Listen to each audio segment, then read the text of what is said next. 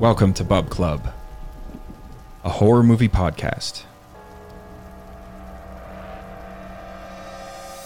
On today's show, we will be spotlighting Eyes Without a Face, and we will get into our top 3 favorite found footage. This is episode 11, and we are your hosts. I'm Brandon. I'm Lindsay.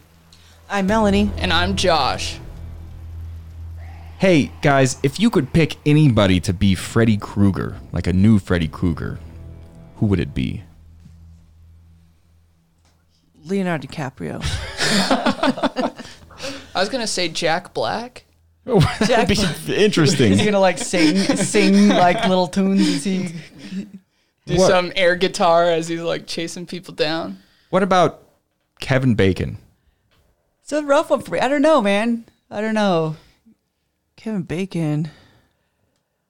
I'm trying to think of like the perfect person to play Freddy Krueger, and it just doesn't like. I don't know, but then like if you would have told me, what's the guy's original name that played him? Robert Englund? Yeah, geez, Robert Englund. If you'd have told me like he doesn't necessarily look like he fits that role either, but he played a pretty damn good Kind Freddy. of looks to me. I can't unsee him as Freddy. Yeah. So here's why I ask: is because So Robert Englund actually wants Kevin Bacon to take over as Freddy Krueger, and Kevin Bacon said, "I'm game." He said he was game? Yeah, he said he's in. I mean, I don't know, like, if Kevin Bacon says he wants to be Freddy Krueger, that all of a sudden it happens. Right. But I mean, he's the Bacon. He is the Baconator, the Kevin Spankin.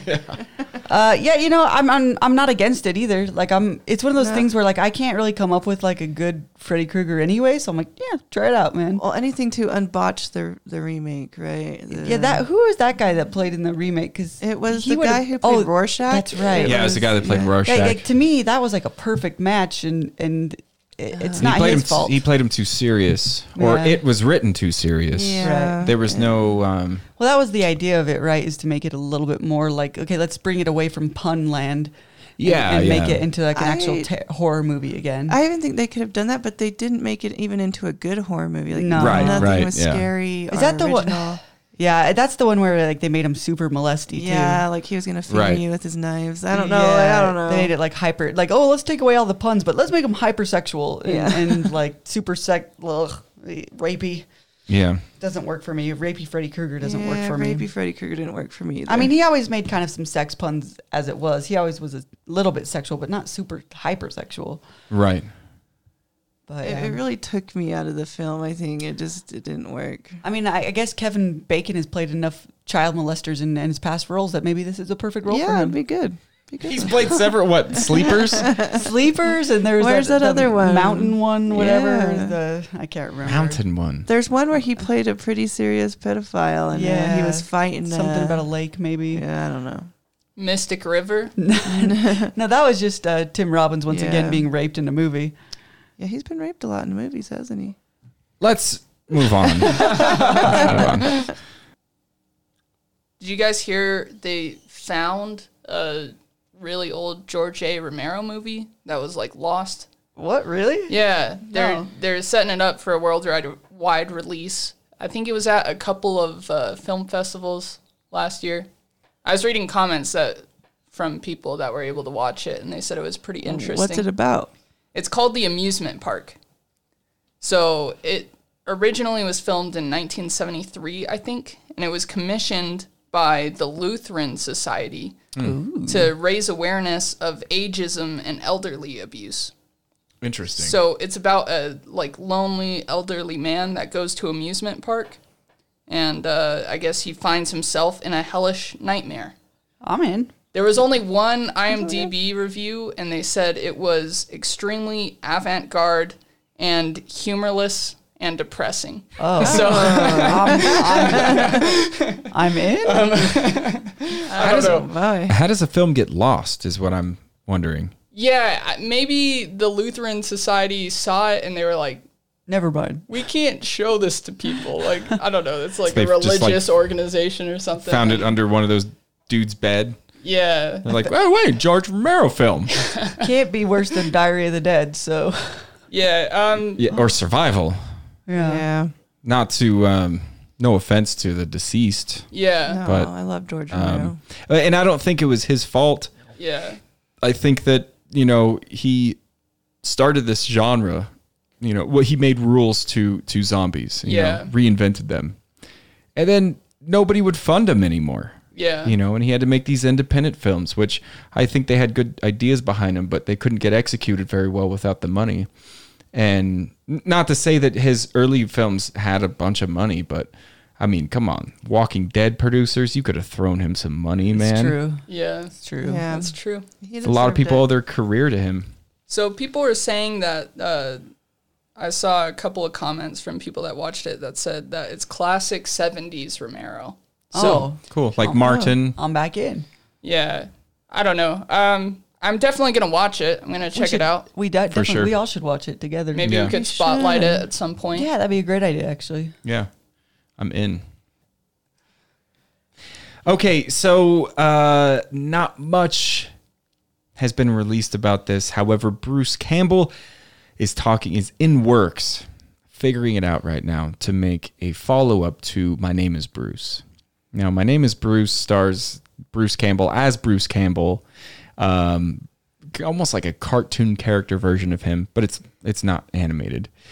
He lives in a trailer and he ends up fighting monsters because he's Bruce Campbell, right? So the follow-up would be Bruce versus Frankenstein, which sounds awesome. They have all these like Ash versus, not like the TV show Ash versus the Evil Dead, but comic books, they have all kinds of Ash versus different monsters, and even a Jason Voorhees one. I think, if I'm not mistaken, I think there's an Ash versus Jason versus Michael Myers, which is epic, man. Huh. Anyway, I'm mentioning those comic books because that's the route they're going to go first. So Bruce Campbell was talking about getting them published as a comic book first to show basically the industry how it would look, and then it would be a lot easier to get funded. Yeah, especially if it like took off. Right, right. And he was looking at it as like, well, this is going to be like storyboarding for me. And he said he's not used to it because he's not involved in the comic books, the Ash, the Evil Dead ones. He's not involved in them, so he's not. This isn't really his wheelhouse, but he's looking like he's very confident about it. And then after that, they're thinking about pitching it to Netflix, trying to make it a Netflix show. Oh, Netflix has got to pick that up. Yeah. They pick up so many garbage IPs that... But I like Bruce Campbell, man. Yeah. I like him a lot. He almost can do no wrong for me, honestly. Like, he's in that wheelhouse for me, where I'm like, even if it's bad, it's good for me. They're I fun. just love him. Yeah. Right? And then versus Frankenstein will be really cool. Now, I'm wondering if it's Frankenstein's monster or if it's actually Dr. Frankenstein, because Frankenstein's the doctor, right? Right. Yeah. I guess you could call the monster Frankenstein I would too. It's assume his the creation. I imagine that it would be versus the monster. I would think it was the monster. That'd be more enticing for me. Why not Right. both? But Or both should be in it, right? Kind of a package deal, right? Yeah, or else like, where's the monster coming from? You know? Yeah. I agree. Yeah. I agree. You know, speaking of Bruce Campbell, there's some Shudder stuff coming out in July, and I talked a little bit about this in some previous episodes. Things like The Beach House is finally coming. That's one I'm really excited for. It's on my radar. But Shudder's releasing a whole bunch of new stuff, and Brandon, you're going to be really excited about something I'm going to talk about in a minute here. But there's Maniac Cop and Maniac Cop 2 and Maniac Cop 3 coming out, which Bruce Campbell stars in one of those. I don't know if he stars in all three of them, but Wait, you're talking about the old films? Yeah, They're just coming to Shudder. They're just coming to Shudder, along with some Shudder originals. Unfortunately, there was one that was really interesting called Metamorphosis. Yeah, that's right. And anyway, it was like this spin on demonic possession, but it looks like that might only be coming out on Shudder Canada and Shudder UK, which is, I hate that there's like a difference in, you know, like if you are in this region, you get these movies. Like, I just like, aren't we in a, that's like the idea of the internet to me is like, it's worldwide. Like, we're all one, right? Like, it's supposed to unite us. But I mean, if you could get a hold of watching Metamorphosis, check it out, because it looks like a really cool new take on demonic possession. However, So other than just some of the silly ones, there's one called Lake of Death, and it's a year after her twin brother died a mysterious death. Lillian and her friends head to a family cabin to say goodbye, but soon they arrive and eerie, gruesome events begin to occur.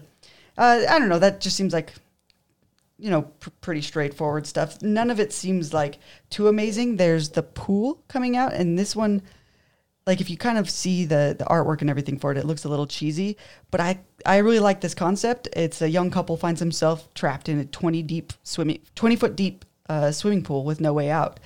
And it kind of reminds me a little bit of, what was that shark movie where they were trapped in the ocean? Open Water. Open Water. But it's like in a pool. So I was like, that could be really interesting. Like, could you imagine just like being stuck in a pool? Wait, how are they stuck in a pool? Yeah, how that's do they... what I was... Well, you'll have to watch on Shudder to find out. I guess so. It reminds me, I don't know. Remember that movie, was it called Frozen? Yeah, and they got stuck on the, I don't know. Ski lifts. Yeah. Mm-hmm. Well, and that's why I say it looks a little, even the artwork looks a little bit corny, but I can't help it be a little bit like enticed by it. I'll watch What would it. that look like? I'm done with those types of movies. Man on a Ledge. There's also... Phone Booth. There's an Australian horror movie called Patrick, and it's just about a comatose patient, and he uses like telekinesis to kill. I don't know. Seems a little corny, but it may be a little bit interesting. However, the one that I think Brandon is going to kind of lose his shit over is a documentary, a 4-hour, I believe it's 4 hours.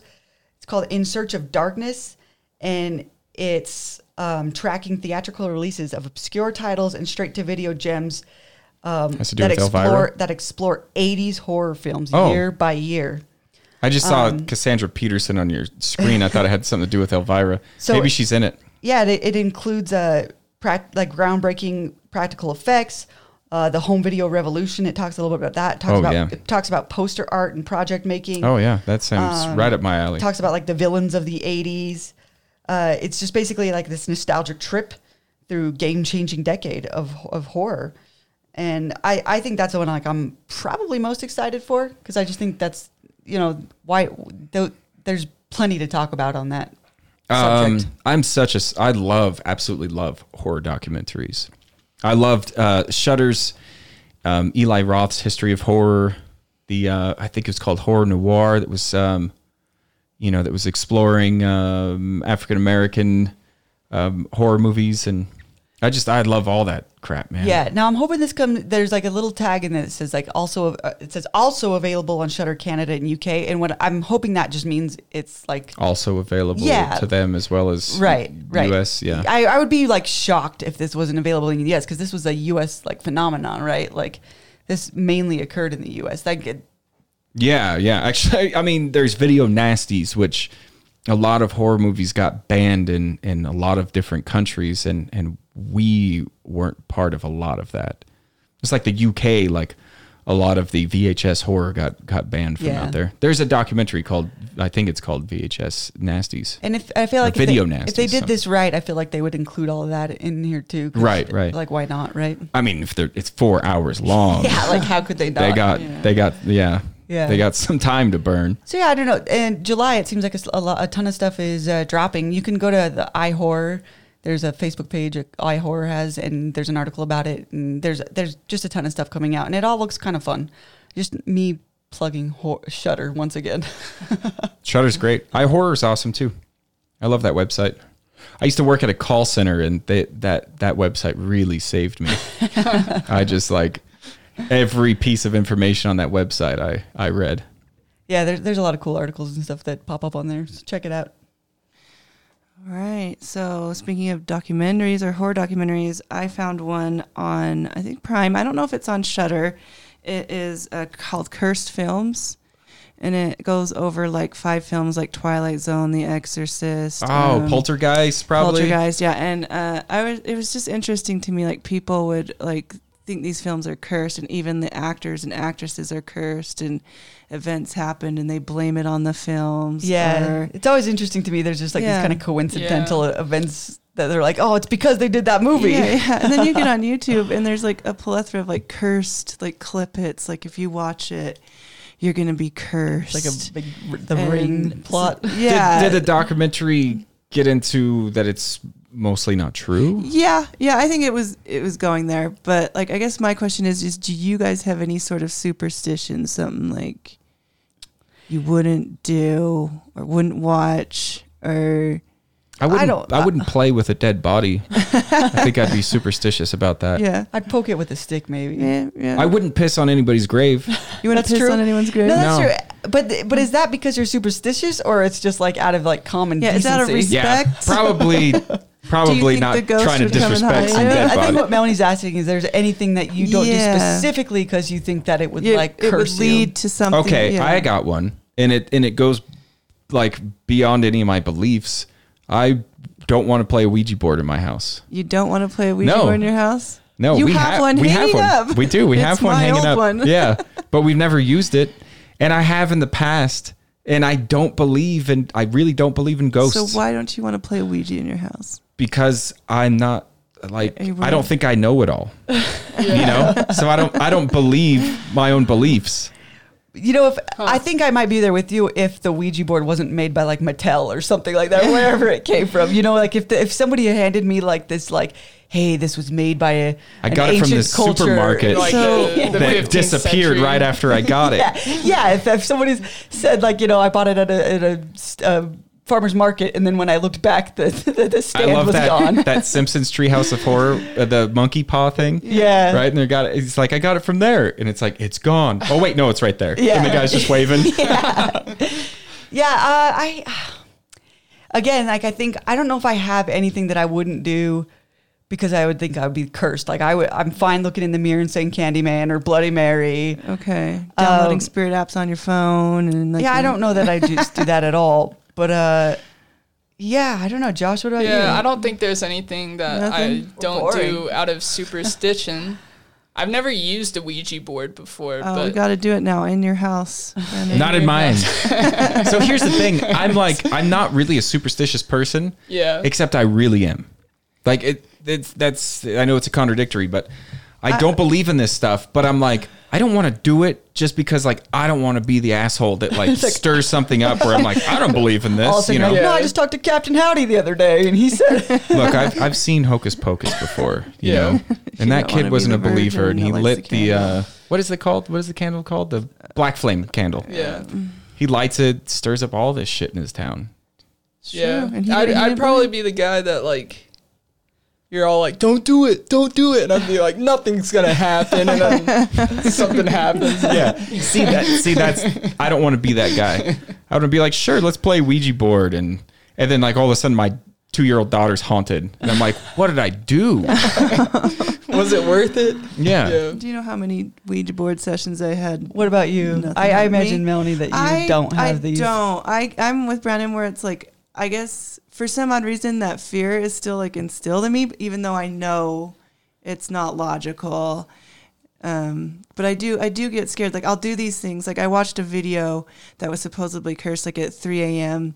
on YouTube, and I got scared, and I don't know why. Like I was hearing things. I was like just waiting because supposedly like you watch the video and you hear a scream coming from like far away. So I was just waiting for it, you know, all night. But like, even though I knew it wasn't going to happen, it still scares me, Yeah. I guess. What was I that? heard What a was, scream last night before I was Was going it to go you? to bed. Maybe it was. No, I had my window open and like I heard a scream. Maybe it was because Maybe you it watched was- that video. yeah, Yeah, you guys Maybe. live Oh. kind of close together, right? yeah. Came to the wrong house. Like it was distant. It was a distant scream. That's never like a fun thing to hear, is a distant No, scream. No, we live so Pod Cauldron Studio is right by the biggest graveyard in Utah, and we heard screams in there, like blood curdling You did screams. not. We What? did. Yeah. We were all there on purpose to try to like kind of have like a spooky night walk, right? So you're thinking about the growl. We've had a couple different times because I was with 2 other people, and we heard a scream, and then we heard it again, and then we heard a growl, and you were there, Mel. Yeah, I was and there your with kids the were there. growl. too. Yeah. And But that here's the was- thing. It was around October. And I'm wondering if there's like kids that live around the thing that like, just mess with purposely- They just people wanna scare. Yeah. because it hasn't happened outside of October. And that just seems like a perfect like childhood thing to do. Like you live by the graveyard. So Right. it's like October. Let's go scare scare people. Except for that growl sounded like way weird to me. It's, but maybe yeah. I mean, people can do weird things with their voices. That's true. That's true. But it was hard to place. I felt like we were about to be in a werewolf movie. We didn't stick to the, what is it? Stay clear of the moors. Yeah, we stick didn't to the road. We didn't stay clear of the moors. And your son, like, contextualized exactly what I was feeling. He just said, "I'm so freaked out right now." I'm like, me too, but I got to be the adult. We got to be the adults and not be scared. Oh, no, a growl looks completely normal in a graveyard. It's probably just a squirrel. Okay, so I found a lot of like rumors or like really early announcements of movies that are up and coming. So I'm not going to go into a ton of detail on each of them. I'm just going to do a quick take. If any of you guys want to make a quick comment on any of these movies, do so. If not, I'll just move on. So Nicolas Cage is going to be starring in a movie called Willy's Wonderland. And it's basically a movie version of Five Nights at Freddy's. My kids are going to love it. Yeah, I've never played the game. I think I was born a couple years too late. But yeah, like my little siblings, they loved playing it. Yeah, my kids love that. So they'll be excited. When you say horror and did you say Nick Cage? Yeah. Okay, not Nicolas Cage. I said Nicolas Cage. Oh, you did? Yeah. I said Nick Cage in my head. Oh. When I hear those two in the same sentence, I'm like immediately on board. Yeah, it's either going to be like really fun or really good. Yeah. That's like what they've been so far. Right. Did you see Mom and Dad with us? No, I haven't seen that one. Oh, man. He's good in it. I need to watch that one. It's a good movie, too. The next Evil Dead movie is going to be called Evil Dead Rise, apparently. Is it with the girl? Yeah, well, I saw a lot of contradicting stuff. A lot of commenters without sources were saying that it's like Evil Dead 4. But on the Wikipedia page, it says that it's a sequel to the reboot. So, because that needs a sequel. That was amazing. It was amazing. I loved that one. And people are speculating that the title is hinting that it's going to be set in a high rise. Oh, So- I was thinking boners for some reason. Yeah, that's the other thing they were speculating Yeah, about. about evil boners. But yeah, so that should be kind of cool. A fresh setting with a fun franchise. Yeah. Yeah, I'm in. I like the remake. Oh, it was great, man. Yeah, it wasn't. So I didn't think it was gory, and perfect, but it was like really gory. It had the right like amount of homage to the originals. Like some of the scenes they kind of like reinvented were amazing. I can't get out of my head the tongue splitting scene where she licks a knife and Ooh. splits her tongue. I can't get out of the head the face chopping off with a mirror scene. Where Yeah, she's like that one sawing was off her crazy. face with some glass from a mirror. Doesn't it rain blood? It does rain It blood. does rain blood. And I really wanted them to play that Slayer song. And you know, the way she loses her arm is pretty brutal too. It is. It's like a lot more brutal than just chainsawing it off. She has Yeah. to like basically pull it apart. Right. Ugh. Oh yeah. I thought it was a very good reboot. I liked it. I almost saw it as a sequel, because they have the car there. Right. So, like, I feel like Just like that. in my imagination, like that possession, that haunting is just reoccurring. Anyone No who matter goes to who that goes cabin. there. Yeah, And, sure. like similar events happen. And it seems like that's what they want to hint at, because I've heard Bruce Campbell make comments that eventually he wants to merge the Oh, I would love that. franchises Oh, that'd and be have a so crossover movie. Oh, I would love that. It would be great. I get like excited butterflies in my stomach just thinking about that. Yeah, I think that'd be pretty cool. Okay, so just a few more. Because of the success of The Invisible Man, Universal Pictures is rebooting even more of their monster movies. John Krasinski is supposed to be doing one in the vampire world, so probably something with Dracula. Jordan Peele is also writing and directing a Universal monster movie. Yes. That's awesome. I'm looking forward to that. Yeah, I wouldn't care what he does, So I guess man. I guess Yeah. if there's Amazing. one good thing that ever came from Invisible Man, it maybe is that more Universal monsters. They've been trying to do this. They've been trying to basically make a Universal monsters like Avengers, right? And they've just been kind of failing. Like they did the sexy Frankenstein with the Two-Face guy, the guy that played Two-Face. They did the Mummy and the Mummy with Tom Cruise. So they've been trying to do this, just it just hasn't really been working because they've been flops, Yeah. So they're just like, we're doing it now. They've been doing it. Yeah. It just hasn't been working. Like, no, we're gonna do it good this time. Yeah. And I honestly, like, I don't think The Invisible Man was much better than any of those other ones. No, I don't either. And that's why I say, like, well, maybe if anything good comes from it, it's that they'll get the access to do the rest of them the right way. But I will say, the more I think about The Invisible Man, the more you hate it. No, I think I've actually like gone easier on it. You should check out the Lifetime channel. Then you might like those. I mean, it still has its issues, and like it definitely wasn't my favorite movie, but I do think I was a little hard on it. Sure. Feeling some guilt there, huh, buddy? Yeah, I need to get that off my chest. It feels good. So I'd be fine with if they made this like big the Universal Monsters movies like merge into together. I'd be fine with seeing an Invisible Man in a suit. That's sure. It could work. Yeah. As long as he's not like stalking girls still. Yeah. Because it kind of insinuates that she is now turning into the... she would be it. That would be way cooler if it's the Invisible Woman. And if there's anything I like about that, it's that, okay, now we can forget how it came to be. But let's like just that's see just what her she origin does. story. Yeah. She like goes crazy and stuff. Yeah, so I'm down. And actually, if I look at it as an origin story, I could find more enjoyment in it too. Yeah. So now because I didn't like his origin story. So now basically. you can go watch the Lifetime channel movies with Josh, and we'll both feel guilty about our feelings about Invisible Man. One last thing about the Jordan Peele movie.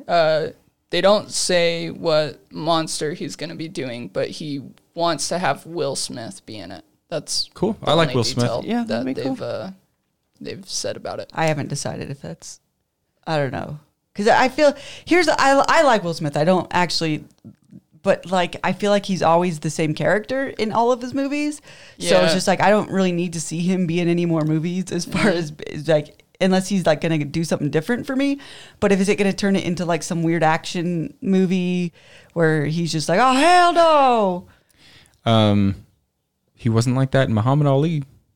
Okay. Well, but this is like, again, this is a different genre like this. I think like his serious movies and stuff like that's different. But I'm talking about like this type of a.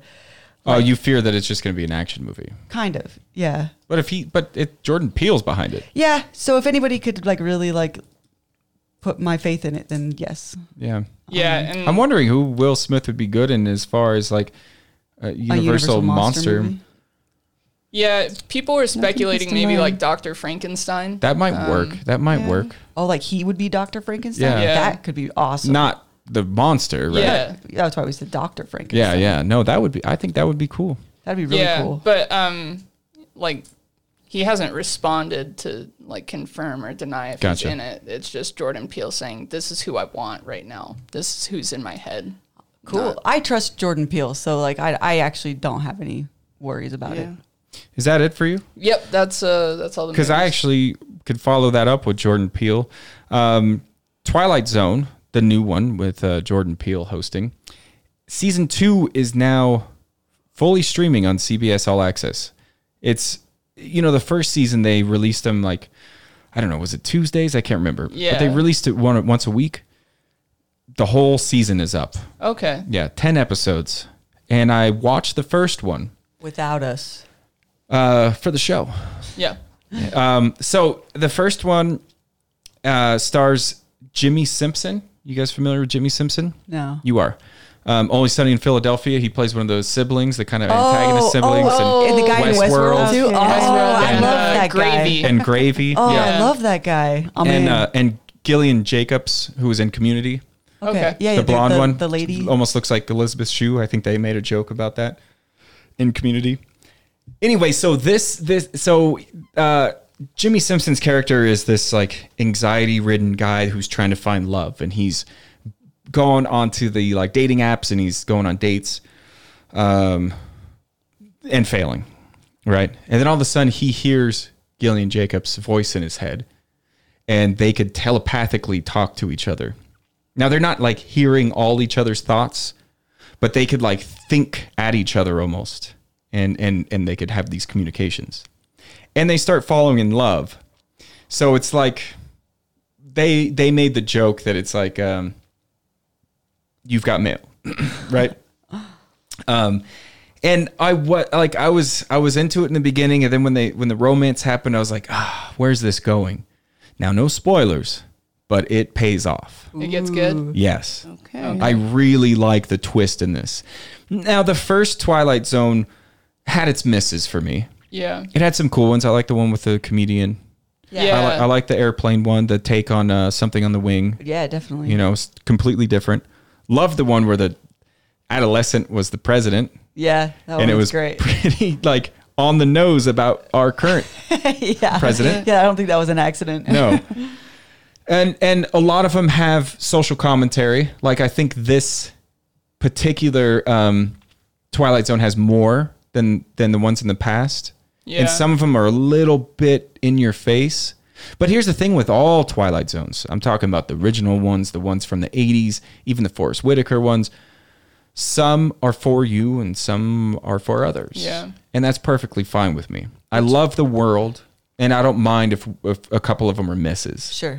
But this one started strong, Okay. I thought. I'm excited. I'll give the second season I'm a excited. chance. I wasn't. Did you not like the first one? I mean, I'm in the same boat as Brandon, where there were episodes I really liked, and I'd say the majority I wasn't a huge fan of. yeah, it had probably more misses than hits, but The main weakness for me is the longer episode format. I feel like Twilight Zone's bread and butter is a 20-minute like an introduction, because then even if it's like a bad episode, it's like it's 20 minutes. Right, I'm not right. upset that I watched it. You And know? I will say about this episode, I think that hurts this too. I feel like there's a lot of in-between stuff where you're like, I don't care about this. Yeah. I need to see the twist. And I kept checking the time to be like, when is it coming? When's it coming? The original Twilight Zone, Rod Serling's, they tried this in the last season, the longer format. Or maybe it was a second to last season. Yeah, it was second to last. Second to last season. It did not work. Yeah. So they went back to the original format. I mean, that's why they have a narrator. It's because they don't need all this dialogue and all this stuff. The narrator can just summarize And what now happened. this is what little Timmy's doing. You know? Yeah, you know. Very poetic way, too. Yeah. Yeah. And Jordan Peele is great as the Yeah, host. I mean, I did love his narration anytime I thought he was a perfect replacement. What I really love about Yeah. Jordan Peele as a host too is like in this new generation, he's going to go down like people, because not a lot of kids and stuff these days go back and watch some of those older Twilight Zones, like especially because they're in gray and white, you know, and or black and white if Brandon. But it's really cool that he's the face of Twilight Zone, and Yeah. it's just like it's something awesome, I think. Uh-huh. But Yeah, and with Get Out, he mentioned Rosemary's Baby a lot when he was making that, and maybe that will encourage the younger yeah, generation I to hope go so. back and watch some of those I'd hope so. older classics. Yeah, which we're going to talk about an older classic on this episode. Yeah, I'm looking forward to it. Which, hey man, let's just go into our spotlight on Eyes Without a Face.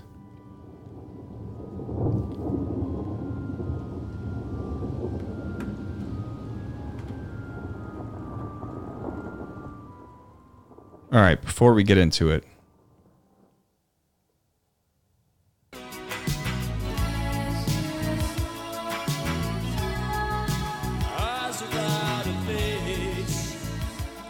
hey, if it's good enough for Billy, it's good enough for me.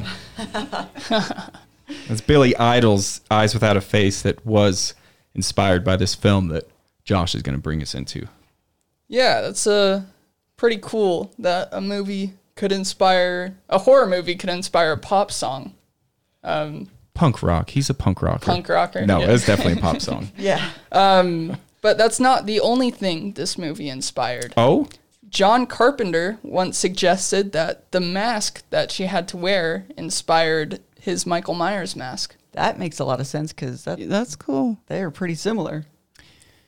Yeah. He said that? IMDb said he said that. Okay. Because what I heard about that mask is that the Like the people just went and got a Captain Kirk mask and just painted it white. Turned it inside out and painted it white, right? Maybe I don't think they turned it inside out. I think they just painted it white. Oh, really? Yeah. Maybe he wanted it painted white because of the movie. Yeah, her mask was white. Yeah. Well, probably skin color, but it's in black and white. Yeah. Okay. Or maybe like that. But the thing is I think they had done that for one reason or another, but I bet like that doesn't mean that in his head he wasn't like, this is what I want. Something white, something like that looks like a Halloween mask. But just the almost. Emotionless. Yeah. I found it like quite unsettling to look at. It's especially because of her movements. Yeah, she was creepy. The body language in this movie was really great, and especially while she was wearing the mask, which is emotionless. You can see so much pain in her eyes and everything. I thought it was cool. There was a film critic that wrote for I don't know if it was a magazine. It was called The Spectator. He almost got fired for giving this movie a positive review. Really? Yeah, it didn't receive very much positive reviews from critics. Audiences seemed to like it, but the critical reception was pretty poor when it first came out, which... Do you think it's because it upset people, maybe? It was, definitely. Yeah, which kind of leads to the next thing I was going to say. This came out in, what, 1960, right? Yeah, 1960. Yeah. When it was shown at a film festival, 7 people reportedly fainted during that surgery scene when he's removing the face. I could see that. Yeah, we had talked about that while we were watching it. Like, this is intense for this time. Yeah. It was hard to watch in this day and age. People faint a lot during horror movies. They do. You know, Jaws, Exorcist, people vomited. I want to be in one of those theaters and be like, I was there, man. Hey, but we're so desensitized with like the internet and everything these days. So like, imagine like you see nothing but like happy like Leave It to Beaver type shit, and then like all of a sudden this chick's getting like her face brutally removed. Oh yeah, and they don't really give you anything to distract you. No, they stop all the music. Yep, it's just a slow scene of them prying the skin off this girl's face.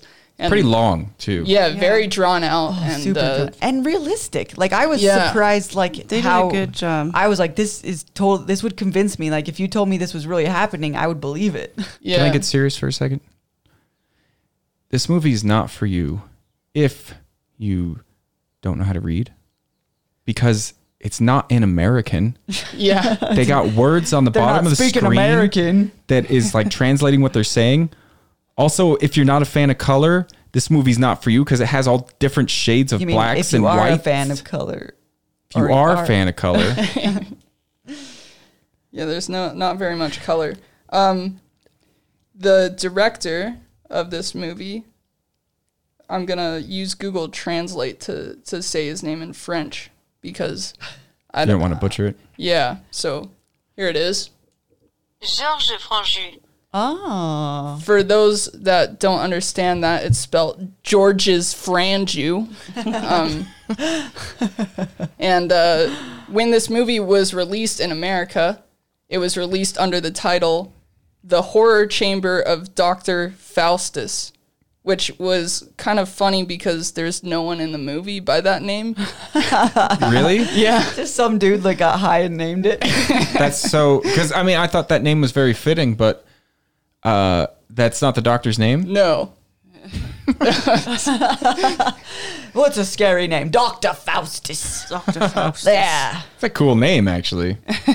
Yeah, so those were all the fun facts I had about this movie, but I really enjoyed it throughout the whole thing. I thought it was really well written. I loved the introduction of the doctor character. He starts out talking, giving a speech about skin grafting and how to perform successful skin transplants and organ transplants. And you can see how focused he is on his career.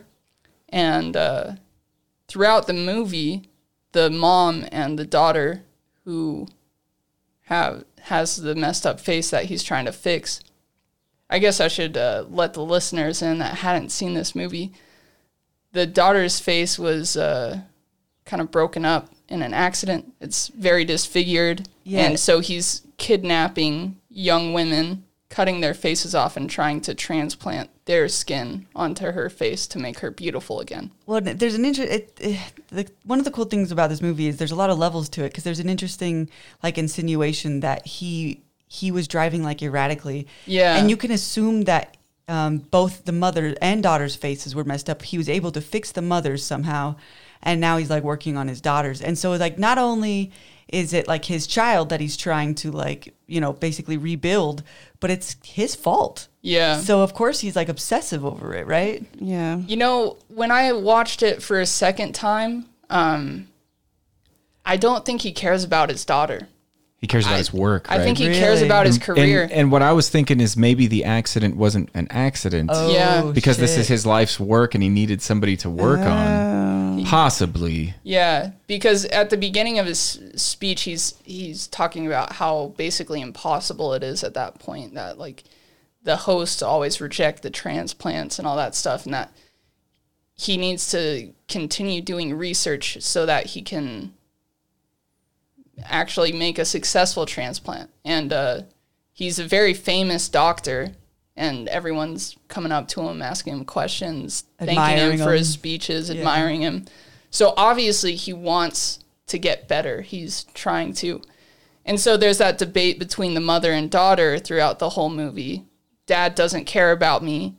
I'm a guinea pig, just like the dogs he has. Oh, that's right. I forgot that sort about of thing. that. And so, I don't know. I just thought it was very interesting how manipulative he was when he's like, I'm just doing this for your benefit and your benefit only, when he's got a very big career. I thought it was very interesting. Yeah, that is interesting. And that's why I say it's a pretty layered movie. Yeah, and I guess that makes the ending would make more sense. Now that you said that to me, the ending does make a little bit more sense now as to what happened. I won't give it away, but Yeah, honestly, like just watching this for that like intense like face removal scene, and then like when you think it, like it really builds it up so much that when you think it's gonna happen again, it's kind of makes you sick to your stomach. Yeah. Like, and especially because like the second time around, like you get to know the girl even a little bit more and a little bit better, but like it pulls no punches during that scene.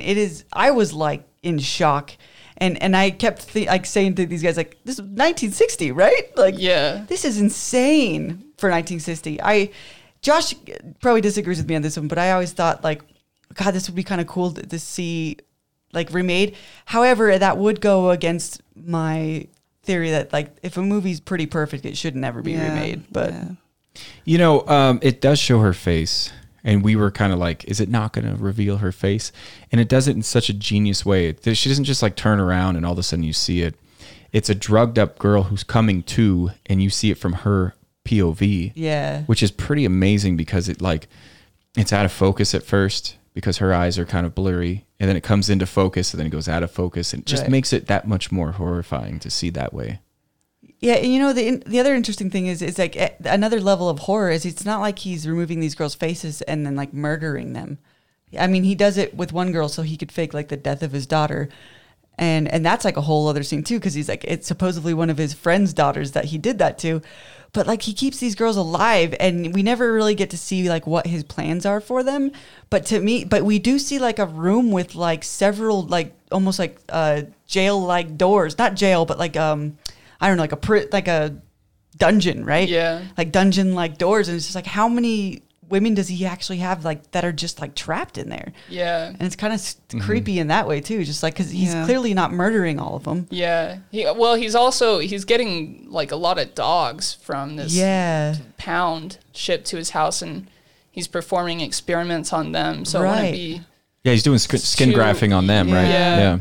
Well, and we even like, there's like, they play it out in a really good way where like we kind of like get to meet these dogs one by one, and like you just kind of feel bad for all of them. And I don't know, it's pretty brilliantly done. it was way ahead of its time. So ahead of its time. Yeah.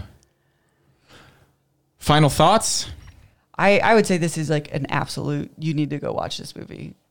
I can't believe that I haven't heard more like people speak about this movie, because it's it's a definite, like, if you're a horror fan, you need to watch this movie. Yeah, it's great. And I'm surprised too that like more people haven't like used it as an inspiration, like like Psycho. And maybe they have, and we just never caught on to it. You know, there was actually a scene in this movie where two characters are talking, and there's a mirror on the wall, and so you get to see both characters facing each other at the same point. And there's like a couple movies that I've seen recently that use that same effect. And I was like, man, I really love this scene. Like, it's so great you just see 100% of both people. You see their reactions, and when I was watching it a second time, I'm like, wait, they got that from this. And I mean, this movie probably got it from somewhere else, but it was just kind of cool to see that people are still doing the same thing, that they're taking inspiration from. I mean, Billy Idol wrote a song about it, so you know you know it's good. Yeah, 20 years later, right? I really enjoyed this movie. I thought it was very stylistic. I thought that, as Josh was basically saying, there was a lot of like unique things in it, camera angles, and the acting was really good. The fact that she has to act mostly with her eyes is something to be said about that actress. Cool. And you really don't know where it's going. No. You know? And then when it shows you where it's, and then where it goes is like, oh man. You go back and forth on whether the daughter's like in on it or not are okay with it or not okay with it. Yeah. And there's a couple characters you kind of do that with, and I don't know. I like that. I like that kind of stuff. I guess my final thought would be just that this is a very poetic movie, and it has a very poetic sense of justice. Mm-hmm. Yep. Oh yeah. Maybe it's not carried out by the people in authority or whatever, but justice is dealt. And that Josh should do all the final thought. Very less. It's a very poetic way to put it. It's like Jerry Springer. Josh's final thoughts. Yeah, so all around looks like Bub Club enjoys it. So that's Eyes Without a Face. Up next, our top 3 found footage.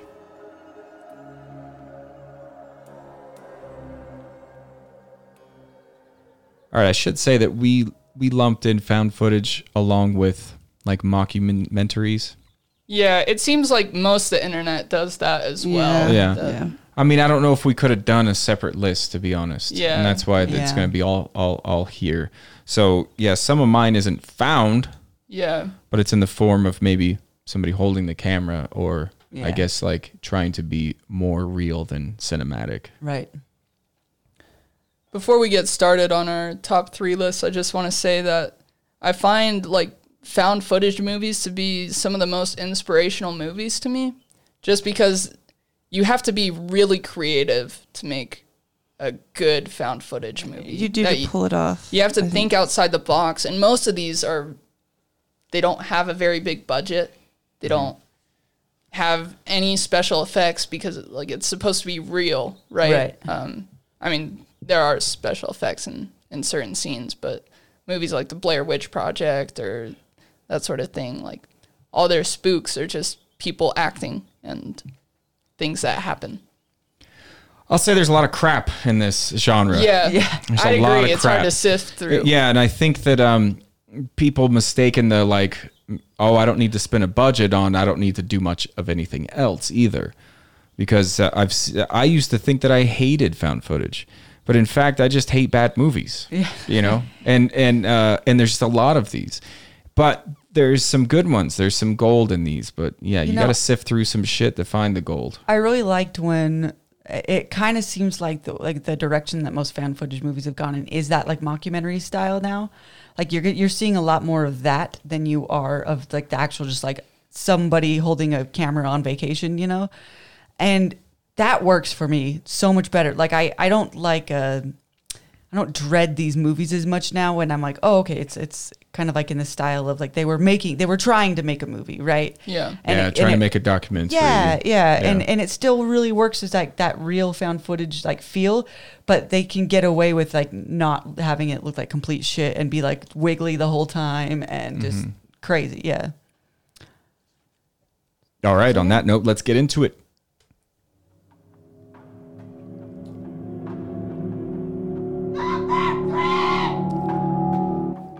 So my number 3 is What We Do in the Shadows. Now this is more of a comedy than anything. It's really, but it's like in that horror genre.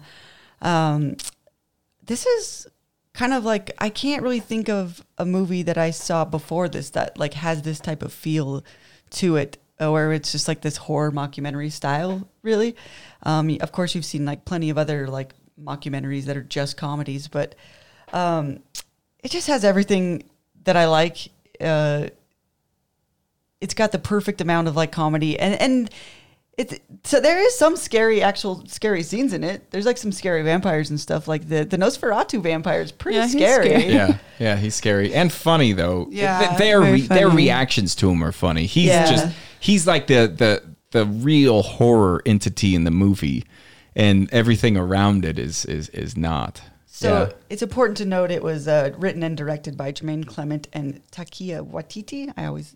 Taika Waititi. I butcher his name too, which is unfortunate because Taika. He's grown to be one of my favorite directors. And he stars in this. He stars in this too, and he's just, oh man, I love him as like a writer. I love him as a director. I love him as an actor. He's funny, and this is just like kind of just brilliant to me. It's just these older vampires that are completely like out of touch with society and somehow like living in this new society all together. So they have each other. And I love like the little like things like they're introduced, I believe, to like social media or taking pictures of themselves so they can finally like see themselves after like years of not being able to see themselves in a mirror or anything like that. And then like you bring in like the werewolves and all this other like kind of like side stories that could almost be their own entirely different movie because it's that interesting of like a subset of characters. And I love the idea of the familiars, of the humans who are like helping them out, and they're wanting to be vampires. They want to be vampires, so they'll just do anything for them, but they're completely treated like shit, and they probably are never going to be a vampire, and they're getting older as they're working themselves to the bones, and they're just like, I better become a vampire soon because I don't want to like be an old vampire, you know. It's kind of just brilliant, and they actually ended up making a TV show out of this, and I was a little concerned. The only concern I had when I heard the TV show was coming out was that like it wasn't going to be the same actors, and maybe I was going to reject that because of it. But just like the movie, the TV show, it's just as brilliant. The familiar in the TV show is even better than I think. I've been hearing that the TV show is better than the movie. It's getting there. It's like definitely there. I think, or just as good. Like the movie is just one thing, and the TV show is just like this inspired new thing. What is the TV show on? You can find it on Hulu. It's on FX though, right? It's on FX. It's on FX, but you can find it for if you have Hulu. I was going to say for free on Hulu, but you have to pay for Hulu. But it does stream on Hulu when it comes out, and it's up. I think it's up to season 2 or 3. I think it might be in season 2, but it's completely brilliant. I would say watch the movie first because it's kind of interesting to know where the TV show comes from, and there's just some really amazing things in the movie. Yeah, there is, and it will help you appreciate the TV show better. But yeah, does it have? I can't remember if it's just the TV show or the movie, the other types of vampires. That the TV show introduces that, right? Yeah. The TV show actually goes way further into all the different types of creatures. There's like trolls. No, but what I'm talking about in particular is the draining vampires. Oh yes, that specifically is the TV show. Yeah, okay. Where, like there's the energy drainer. Yeah, and they'll just bore you to death. And it's like I've known people like that. It's been crazy. Yeah, and man, there's some just brilliant episodes with the guy who's the energy vampire. Like he like gains like too much power because they make him a boss of some like horrific like phone call or like a call center or something. And so he just like, I found the perfect way to drain people. You become a boss in a call center. What's crazy about that is most of the energy type vampires that I've met have been in call centers. Yeah. No, so it knows what it's doing. Like it's super brilliant. Check it out. That's why it's my number 3. Can't get enough of it. What We Do in the Shadows. There's talks about a werewolf spinoff of that show too. I'd be in, man. Yeah, I'd be in. All right, my number 3 is a weird one. It's WNUF Halloween Special. It came out in 2013. However, you might think that this came out in the 80s. So it's really like watching TV in the 80s. Like they have like a morning news show. They have commercials. It's like watching syndicated television. but it's a Halloween special that you're watching, and they go to explore ghosts. So if you remember, like Geraldo Rivera would go explore things, you know. Oh yeah. It's very much in the same vein as that. So definitely like mockumentary style.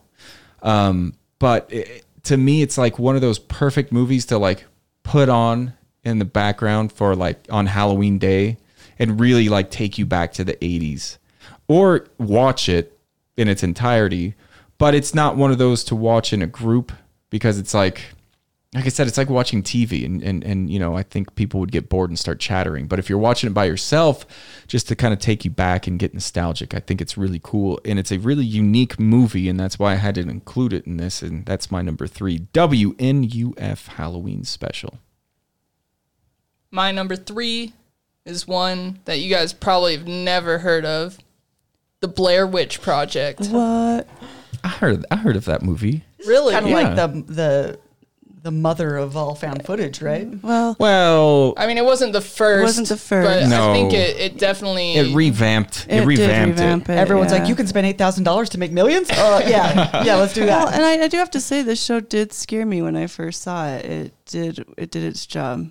Yeah. Right. So, I mean, I guess for people that haven't heard of this movie before, it's about a couple college students that are investigating a haunted woods, right? They're just camping in the woods and filming their experience.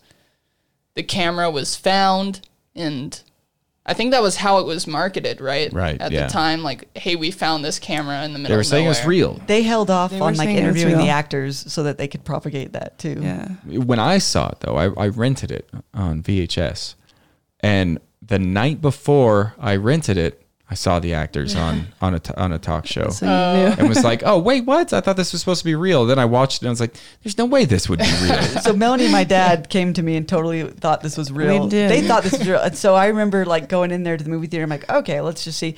And after I watched it, I'm like, that was, and I hadn't seen the actors or anything. I was like, that was absolutely 100% not real. That's like, why would they put that up on a big screen?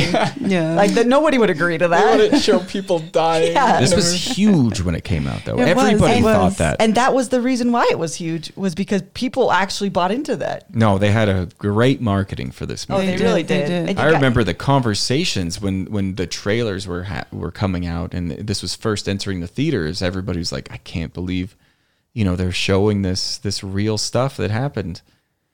Yeah, you know, here's my thoughts about it too. If you go in thinking it's real, it's a really cool movie. However, I did not have a good experience watching this movie. I was just like, oh my God. Yeah. It's just like a bunch of shitty Oh, you like it cameras. because they're like constantly saying your name. Yeah. Josh! There's a guy named Josh. Tell me where you are, Josh. I'm like, I'm over here, guys. I'm watching the movie. There's one scene that I actually enjoyed in it, and it's when she like opens up a leaf or something to find some teeth, and I'm like, oh, that's that kind of was spooky. creepy. You gotta Yeah. give it credit for what it was. Oh, I'm not you know? saying, and I'm just saying like, if you don't buy into that experience of the realness, it's pretty Yeah. rough watch. There's a lot of shaky cam. Might give so somebody much. motion sickness. You That know? was my trouble with it. It was very shaky. But I think there are some pretty strong moments in this movie that kind of make up for it. Well, you got to give it credit, man. It was like one of a kind at the time, and I mean, to spend that little amount of money and It wasn't make the- $8,000, was it? I Can you can't see remember. the budget? Can you I look could up the look. budget?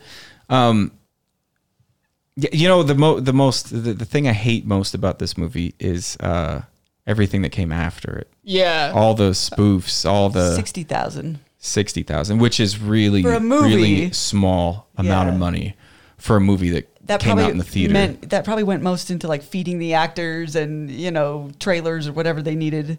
Like not much of that went into the actual. Yeah, and they actually the actors didn't know what was going to happen to them, so a lot of it was real reactions Yeah. because they were trying to freak them out and get that. Yeah.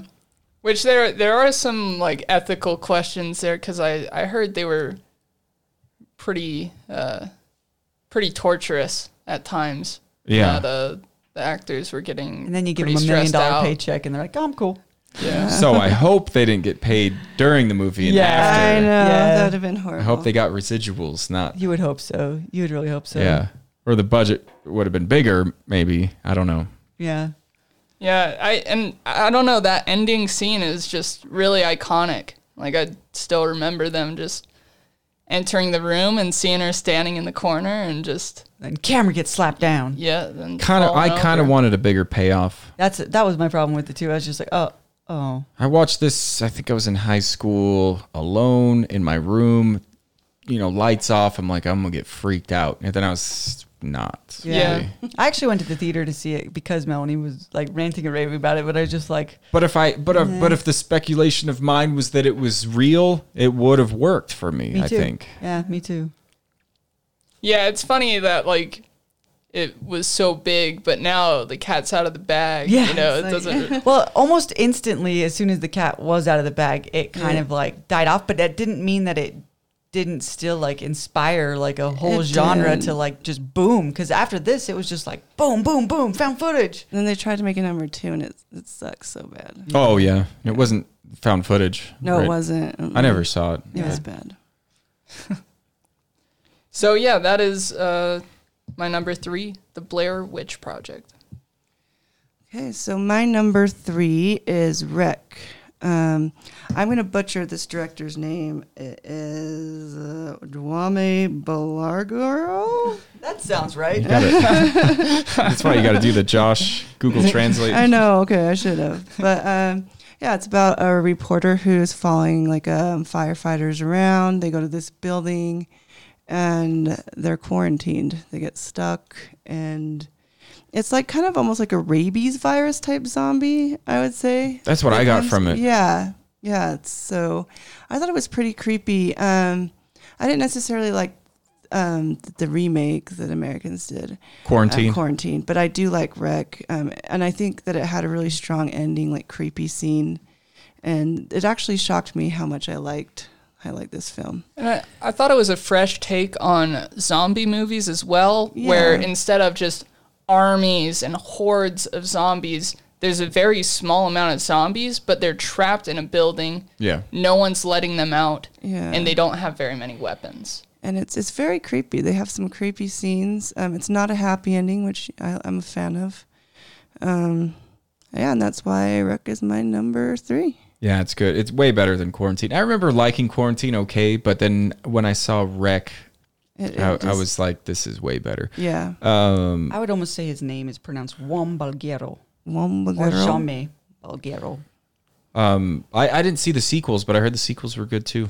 Yeah, I didn't see the sequels either, but I did hear they were good. Are we going to touch base on the fact that if you were in this type of situation and you had a camera, would you just keep recording? Probably not. I think I would. If I thought I was going to die, wouldn't you want to document it? Yeah. Let the people know. I think I'd be like, I need both hands, maybe. Yeah. I would think survival situation. That's where I would go. Is like I don't know. Well, now with smartphones, like you can almost. Yeah. You just hold it in your armpit and fight with the other. Find some tape, duct tape it to your forehead. Yeah. Get a GoPro. Yeah. We found this GoPro. Well, I mean, I could see that happening in Blair Witch because that's what they were trying to find but spooky I think shit. With Wreck, when they're trying to record it because the government was holding them in there, so it's they were trying. Oh, that's right. That's right. They were trying to like they're say, trying to hey, expose, this is what's going on. They're trying to expose the situation. I thought it was just a news thing. They were doing what happens news, at night. But they were I think doing afterwards, firefighters. Afterwards they were trying to still record because they're saying this is what's going on, this is what's really happening. So, I mean, that's my take on it anyway. Yeah.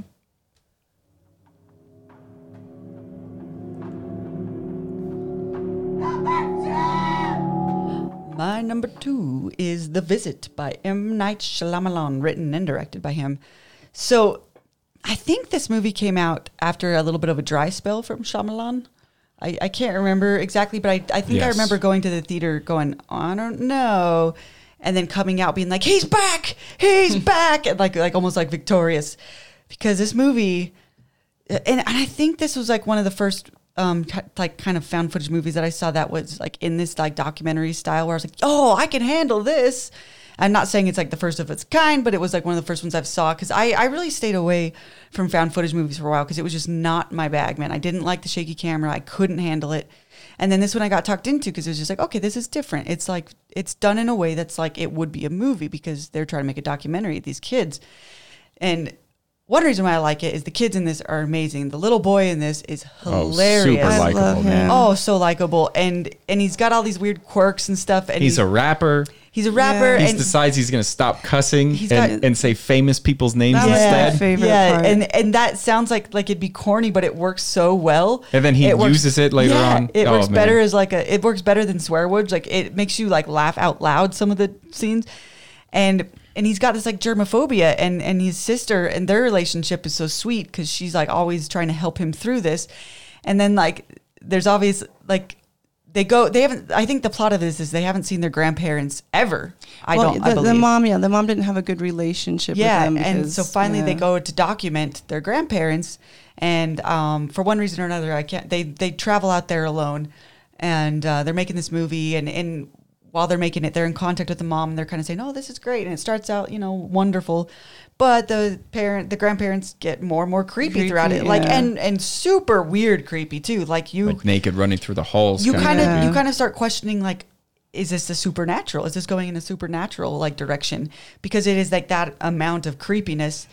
And it's got just one. I don't think I should like necessarily say the payoff in case someone hasn't seen it because it's got one of those like awesome Shyamalan twists that you really don't see coming. You just don't. And it is scary. And there is like these terrifying moments, but it's like funny where it needs to be too. And we've talked about that before on this show where like a really good horror movie has some comedy in it because you need that release and you need that relief. And the comedy in this coming from these kids is so funny and so pure.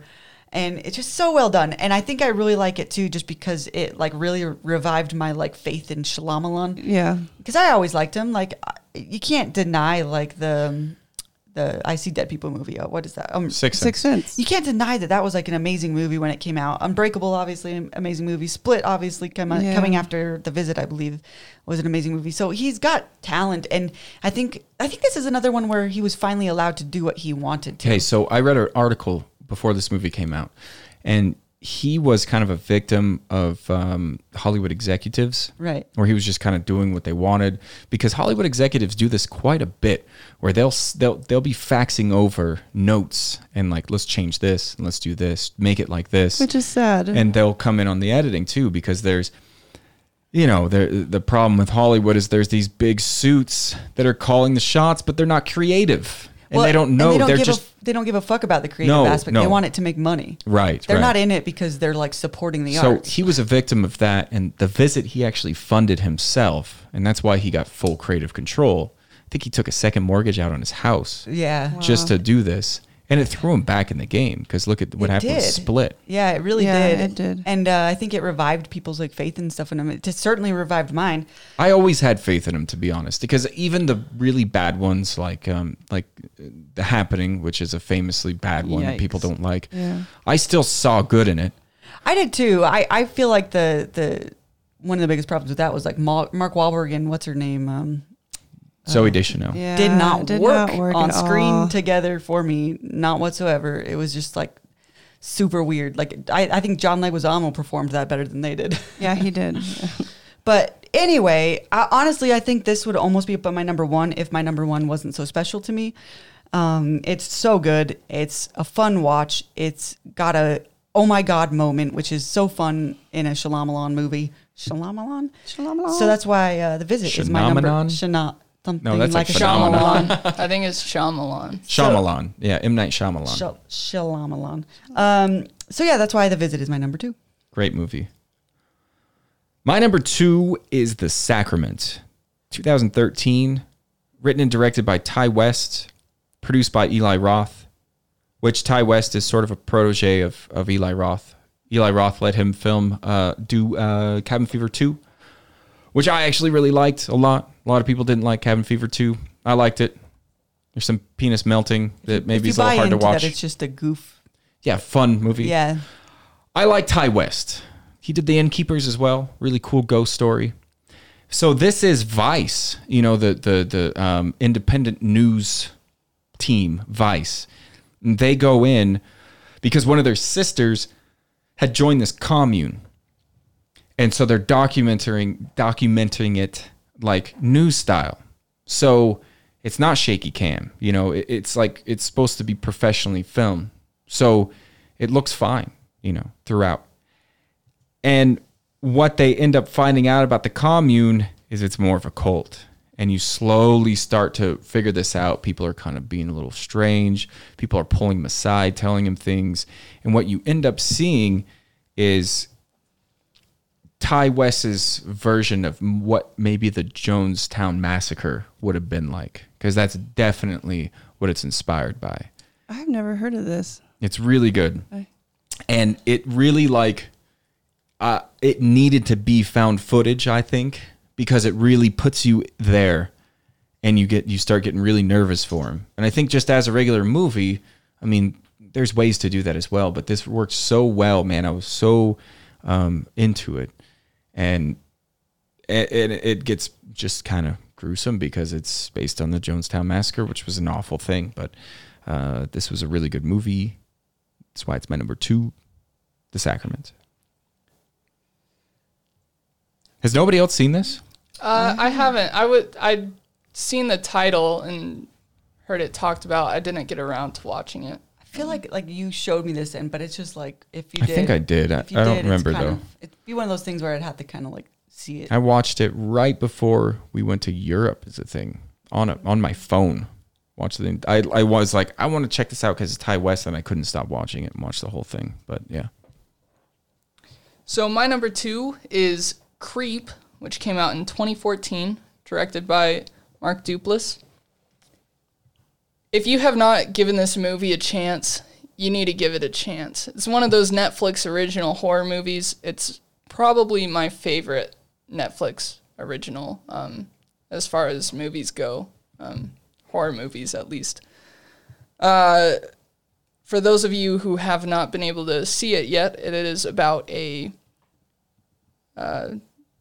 film student, I guess, who is hired by a man to just kind of document his life. He references My Life with Michael Keaton, which is a movie about a guy that just, videotapes his life. He finds out he's terminally ill. I've seen that movie, actually. Yeah, so it's really sad. He's videotaping his life for his son. His unborn son. Yeah. Oh, it's so sad, So man. he's like, basically, that's what's happening to me, and I want to do it. But he is a really weird dude. He's a creep. Yeah. Hence and the like title. Right from the beginning, right? When he takes a bath. Yeah, he's like, it's creepy. He gets in the house, gives him a big hug, and he's like, all right, I'm getting in the bathtub. Yeah. Just like strips down. He's just constantly messing with this poor guy. I feel like it was one of those films that I really enjoyed. Yeah. I remember when Josh brought this to the table, I had my doubts. It looked kind of like it might, I don't know why I judged it so harshly without even like really giving it a chance. But it was like almost immediately I was into it, man. It's good from start to finish. Yeah, I agree. And for those of you who have not seen it, I highly recommend pausing this podcast now because we're going to be talking about it in a little bit of detail maybe, and we're talking about the sequel coming up as well, and we can't talk about the sequel to this movie without avoiding at least some super spoilers. Yeah, so I would recommend pausing or maybe skipping a couple minutes. So I watched this movie again last night to refresh, and I didn't realize how much foreshadowing there was in this movie. He sees the silver axe in the stump, like it's outside the door when he first comes up. Oh. And then later when they're like walking through the woods, the creep asks him, he says, hey, if I ask you a question, will you answer me honestly? When you saw that axe, was there a little bit of part of you that was worried I might kill you with it? Oh, and strange. Yeah, like throughout the whole movie, the writing is on the wall that he's going to kill this guy with this axe. And the guy never really buys into it either. The guy like kind of trusts this dude until the end, right? Yeah. Oh. And after he kills him and he's rewatching this footage of he everything. Scares himself. He does scare himself. That's so funny to me, man. But he is kind of having a conversation with him as well where he's like, why didn't you turn around? Why did you come? After every horrible thing, Yeah. every creepy thing I did to you, you still believed I was good. Yeah. And that's why you're my favorite person. And I don't know, I just thought it was really interesting the way this movie like portrays humanity. Like I feel like we can be very forgiving if we want to be, and it kind of like fills you with hope to see that forgiveness, but at the same time it's like, man, maybe there's people that we shouldn't forgive. Right. Because Oh, yeah. his whole deal is he gets off on manipulating people into getting murdered. Right. That, like, he Like just basically loves giving it, them right? giving them all the opportunities to Yeah. get out Get of away. the situation. And he as just creepy. keeps drawing him in. Because if I went to film this and the guy's like, I'm gonna get in the bath, I'm like, I gotta go to my car real quick, and I would just drive away. I think Yeah. immediately. I mean, they do make it kind of clear that this guy has some money issues and that he's Yeah. getting paid $1,000 a day Yeah, to that's do true. this. That's true. He gets cash money the second he walks in the door. So, I mean, I guess he could have taken it and left, but you kind of feel obligated. Yeah, no, You've I gotten get it. paid already, but No, they covered their tracks pretty good with yeah. that. Can we go back to him scaring himself? Because man, did I love that. Oh, yeah. He kills the dude, and then it's just like you don't see anything for a while, and then he pops up on the camera and like yells, right? Yeah. And then he's filming, watching this video, and then he turns the camera around and screams at his own startledness. Yeah. And that's how it ends, right? Just Yeah. Yeah. Gosh, I don't know why it's so stupid, but I loved that he just like scared himself. After something so horrific too, you kind of need that like release again. Like it Yeah. goes back to like, okay, now we need to laugh because that Yeah. scene where he kills him is It's brutal. awful. I mean, you Oh, love yeah. this character. Well, yeah, you really grow to like the character, Yeah. and then you're like, you do like Josh said, like he's this like nice dude who's like forgiving this dude for all this shit. So it gives you a little bit of hope, like, oh, well, maybe this is the right thing to do. Is the creep guy, is he also the writer director, the actor? They wrote it together. I think the creep is the director. Yeah. But anyway, like the scene where he like kind of creeps up on him and kills him, it's quiet because he's filming from a distance, and you just see him like kind of like standing behind the dude with an axe, and then You it just know like it's it just coming. like buries into his head, and you don't really hear anything. You just see it from a distance, and it makes it really creepy. It makes Yeah. it way more scary. It does. Patrick Bryce is the director. I think he directed the second one as well. Yeah, he did. Yeah, and Mark Duplass plays Joseph, the creep, and Patrick Bryce plays Aaron. Did he help write it then, the actor? They wrote it together, Okay. yeah. Okay. It's gotcha. it was very highly improvised. Most of this movie was improvised. They Okay. had, Oh, They did an even amazing better, man. job. Yeah. yeah. Mark Duplass is hilarious, like kind of a genius then. Oh, yeah. No, I think it's really well done. And it says a lot. I don't know. I've mentioned a bit about what I think it says about people, but there's a lot of substance in this movie for just like a silly found footage movie. And so that's why it's my number 2, Creep. My number 2 is actually Creep 2. So, What? yeah. Again, it's directed by Patrick Bryce. And this one, he's still, he's the killer, but he's having like a midlife crisis. So he invites this film student. I guess she's trying to be famous on YouTube. She's making these videos about strange people, and it's not taking off.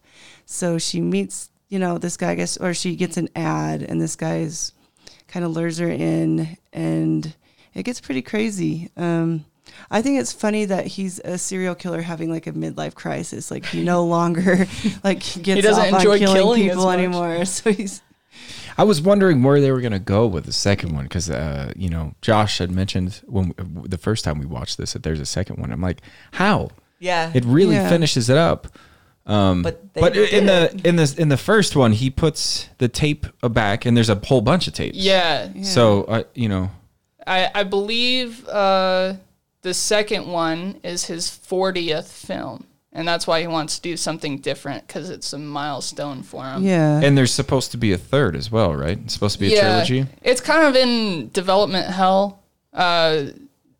You can tell that these guys, like, they love these movies that they're making, and they've been trying to come up with a few ideas. They still want to do it, but last I heard, they just kind of like trashed the last script that they did. They didn't think it was going to be good enough to make. See, I think that's a good sign, though, because that's telling you that they're putting a lot of thought into it. Yeah. You can tell they do in these shows. And if there is a third one, there needs to be a lot of thought put into it, because the second one, the follow-up, Creep 2, is like It's an amazing follow-up. It's really fun and cool. And he's funny. I love his character. He's like your classic midlife crisis type guy. You kind of start to really like almost root for him in a fucked up way. You do. You start liking him, right? And I don't know. I wouldn't want to write a third one for this. That would be really tough, I think. I think so, which is why it'll be interesting if it ever comes out. That's why I kind of like that they're trashing it and saying no, that's not good enough, because it needs a lot of thought like that. I wouldn't know where they would go, but I didn't know where they'd go for a second one, and they pulled that off. They did an amazing job, and he's an amazing actor. I like the actor a lot. What's his name again? Mark Duplass. Mark Duplass. Yeah, he was in Safety Not Guaranteed. Yeah, he was the main. He's a really good actor. He's the time machine inventor in that, and I like that actor a lot. I don't know why he's not as famous as. I thought it was really interesting to kind of make him fall in love in this movie. Yeah. And throughout the whole movie, he's like, "You're inspiring feelings in me that I never thought I'd feel again." And you could be talking about love, but you could also be talking about killing. And it's amazing to me. Like, she's throughout the whole time, she's like, "Oh, he's bullshitting. He's not really a serial killer." And I think it's creepy when she finally, gets that he's serious. Figures it all out. Yeah. So that is why Creep 2 is my number 2.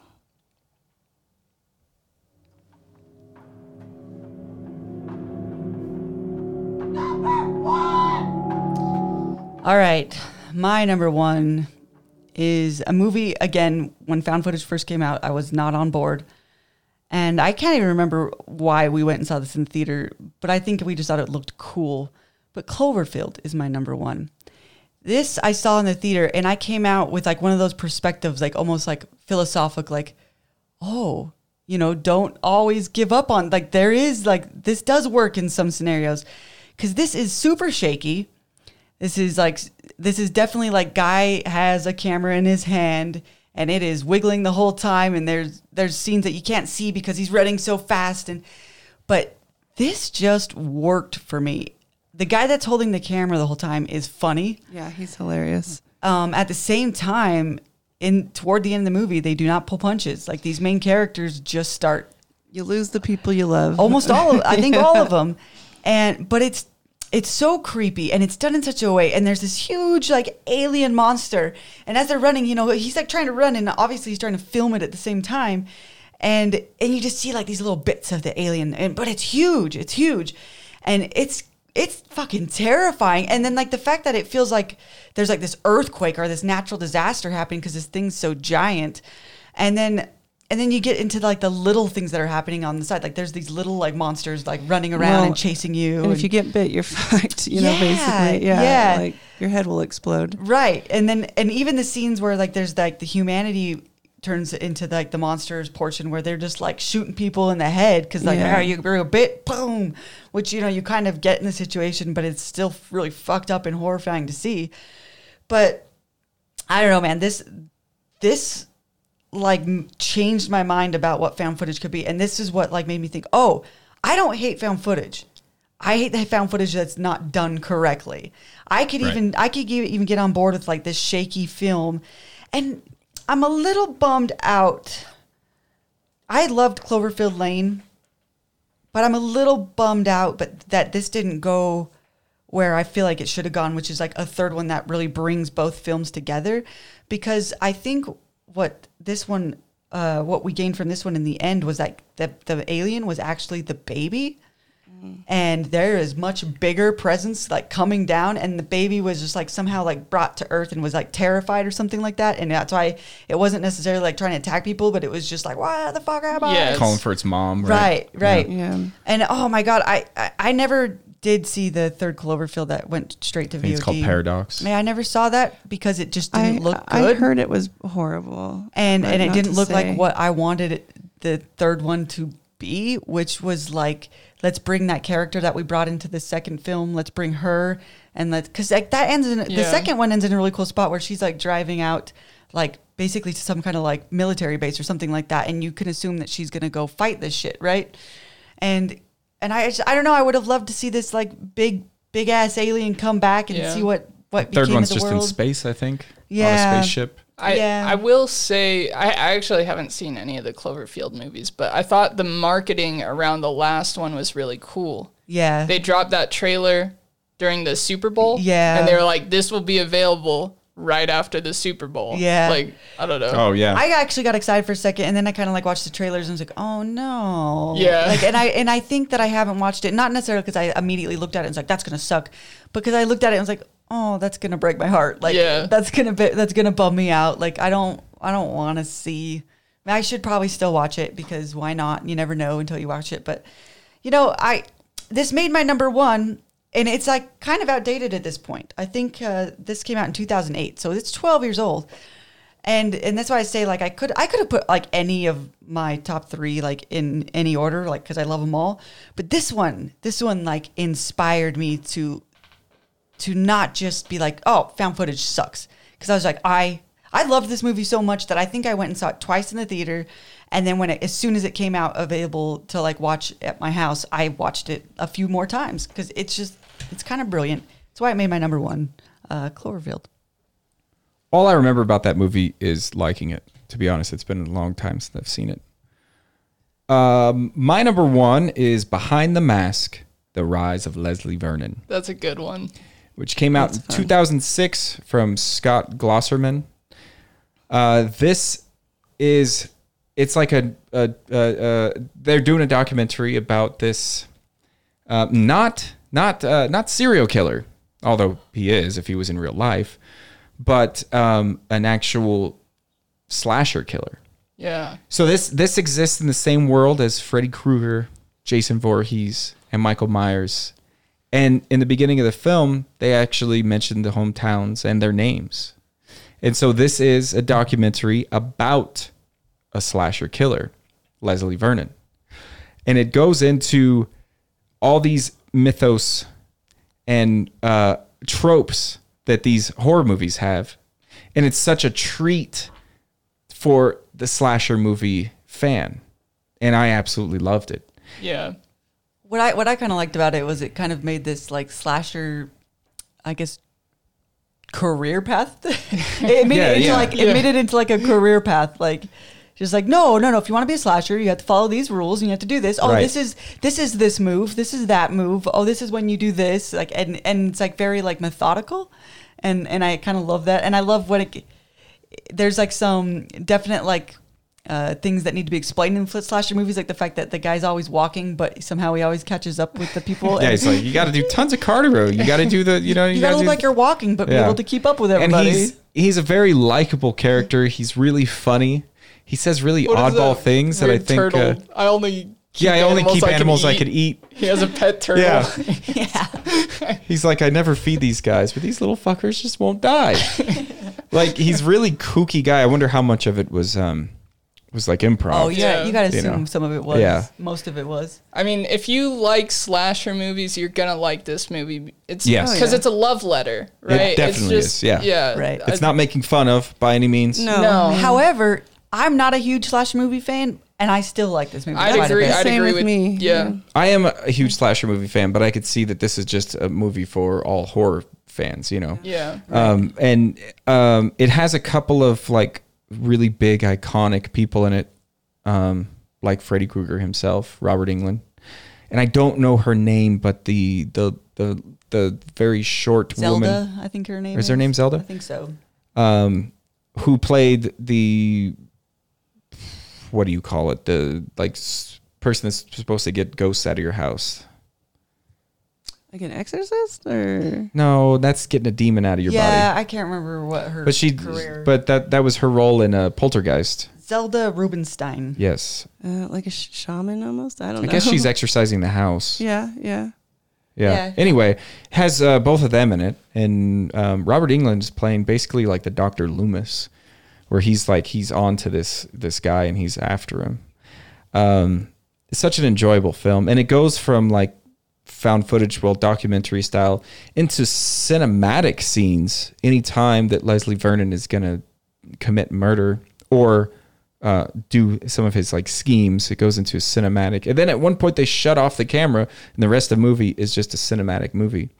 Some fun twists too, and funny, and I like it a lot. And that is my number one. Behind the Mask, The Rise of Leslie Vernon, which they've been talking about making a sequel to this for a long time. I've given up just so I can not be disappointed when it never comes out.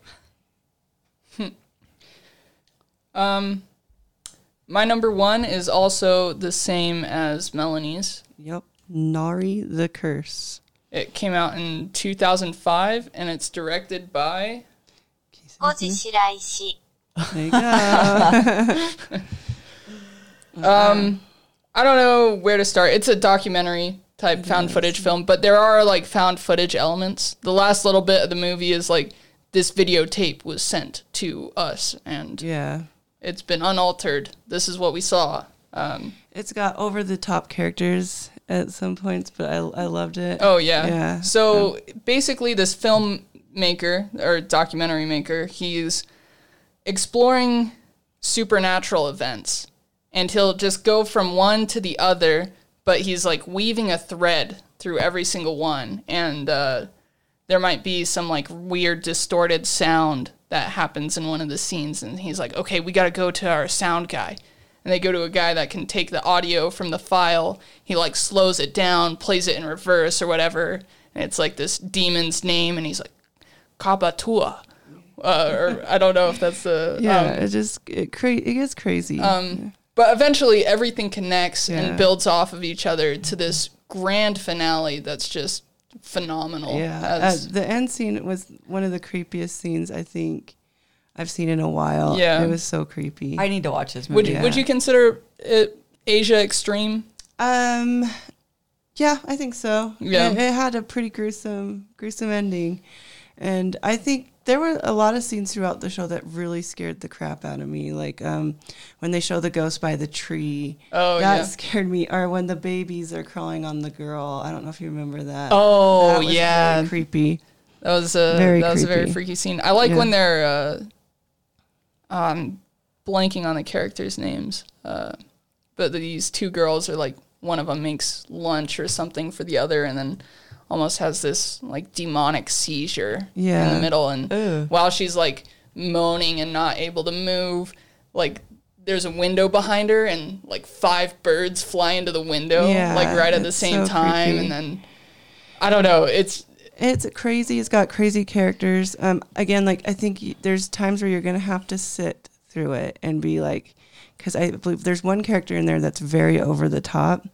But it's... The guy with the tinfoil hat. Yeah, but it is... So you're saying there's some scenes that you're kind of like, okay. Yeah. Mm-hmm. But that doesn't... doesn't take away I saw this. From the I show. saw this on like the list because I was kind of like, what found footage movies are there out there? So of course, like before any of our shows, I kind of look at like the top lists that are out there. And this one made every list I watched, and I'm just surprised I haven't seen it yet. Yeah, you need to go see it. I know you've been telling me to watch it for a while, and I think we were going to watch free. it, but we were with Katie, and she got too scared. We had to turn it off. But I think it's free on like either Netflix or Amazon, right? It is on Shudder, actually. Okay. Yeah. So another reason to watch Shudder. Yeah.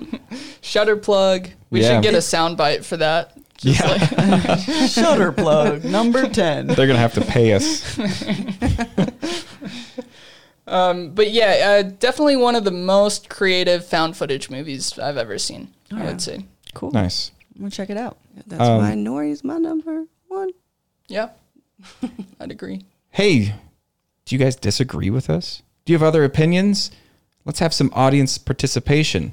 You could email us at bubclubpodcast. That's BUBC. I'm not going to spell it. You're listening to it. Just look at your phone or your device. bubclubpodcast@gmail.com. Let us know what your top 3 favorite found footage is. And maybe if we get enough, we'll talk about it on the next episode. Or if you just have questions for us in general, you can email us. Again, that's bubclubpodcast@gmail.com. I just want to say, if you disagree with my top 3 list, you're wrong, you're stupid, and that's about it. Yeah. Josh does not speak on behalf of Bub Club as a whole. Meet our new host next week.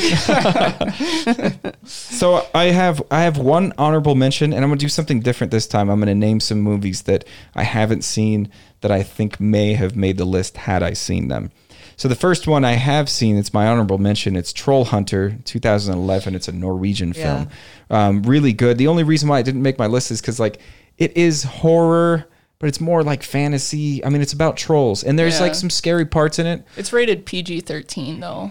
Yeah. Yeah. So It is a cool watch, though. But the trolls in it are amazing looking. They're really cool. It's CGI, but it works really well. There's like a 3-headed troll, and there's a giant troll, and it's just really neat. And then some found footage movies that I've been meaning to watch, and I wish I would have watched them in the last 2 weeks to talk about them on the show. But I've heard just nothing but good things about them. It's Man Bites Dog. Willow Creek, which is written and directed by Bobcat Goldthwait, which I really enjoy his films. I will put a content warning on Man Bites Dog, although I do think it's a good movie. There's an extremely long rape scene in the movie, so I'm done. might not be for everybody. Yeah, you saw it? Yeah. Okay. And The Last Horror Movie. Those are some that possibly would have made my list that I need to see. Do you guys have any honorable mentions? I guess we'll have to honorably mention Cannibal Holocaust for being the first found footage film ever. Although it does have real animal torture, so that kind of that's why I left it off my list. Is that's a turn off. I'll never watch it. Yeah, it's interesting because he got accused of actually murdering people. That's how realistic it looked. Yeah. And he does highly regret doing that to the animals. Doesn't make up for it. Still in there. He says he highly regrets it. Yeah. But yeah, I mean, that's the only reason why, like I said, I left it off my list because that is like so. But you have to mention it because it marks the way. Yeah. Yeah. And then that brought us Faces of Death, which I won't honorably mention because that's really rough to watch as well. Yeah. Because the only things that are real in that is the animal deaths. Yeah. Everything else is staged. Maybe that's why I became vegetarian so young. I was watching some of those. Man, I watched that and then went up in a very small Cessna plane right afterward. And those kinds of movies, like I don't remember any like plane deaths in it, but it just like reminds you of how fragile life is. So then I'm in a plane and I'm like, oh, I shouldn't have watched that. I'm never going in a small plane ever. That's how Richie Valens died. Yeah. Yep. And Patsy Cline. And Buddy Holly. And kind of Kobe Bryant? Well, he was a helicopter. Kind of, but not the same plane. But that was like the day the music died, they say, right? Is it Waylon Jennings that gave up his seat to Richie Valens? Anyway, this is music show is on the way from Pod Cauldron. Any other honorable mentions? Nope. Nah. I'm good. All right, so then that's our show. We will be back in a few weeks. We'd like to thank Kirsten Adams for designing our logo. You can find more of her art on Instagram at Cat Coffee. That's KATCOFFEE. And this has been a production of Pod Cauldron. Find some other great podcasts on the Pod Cauldron network, including Rabble, Rabble, Rabble, a humorous look at current events, and Cards and Cubes, a show about board games that you didn't grow up playing. Thank you. Bye.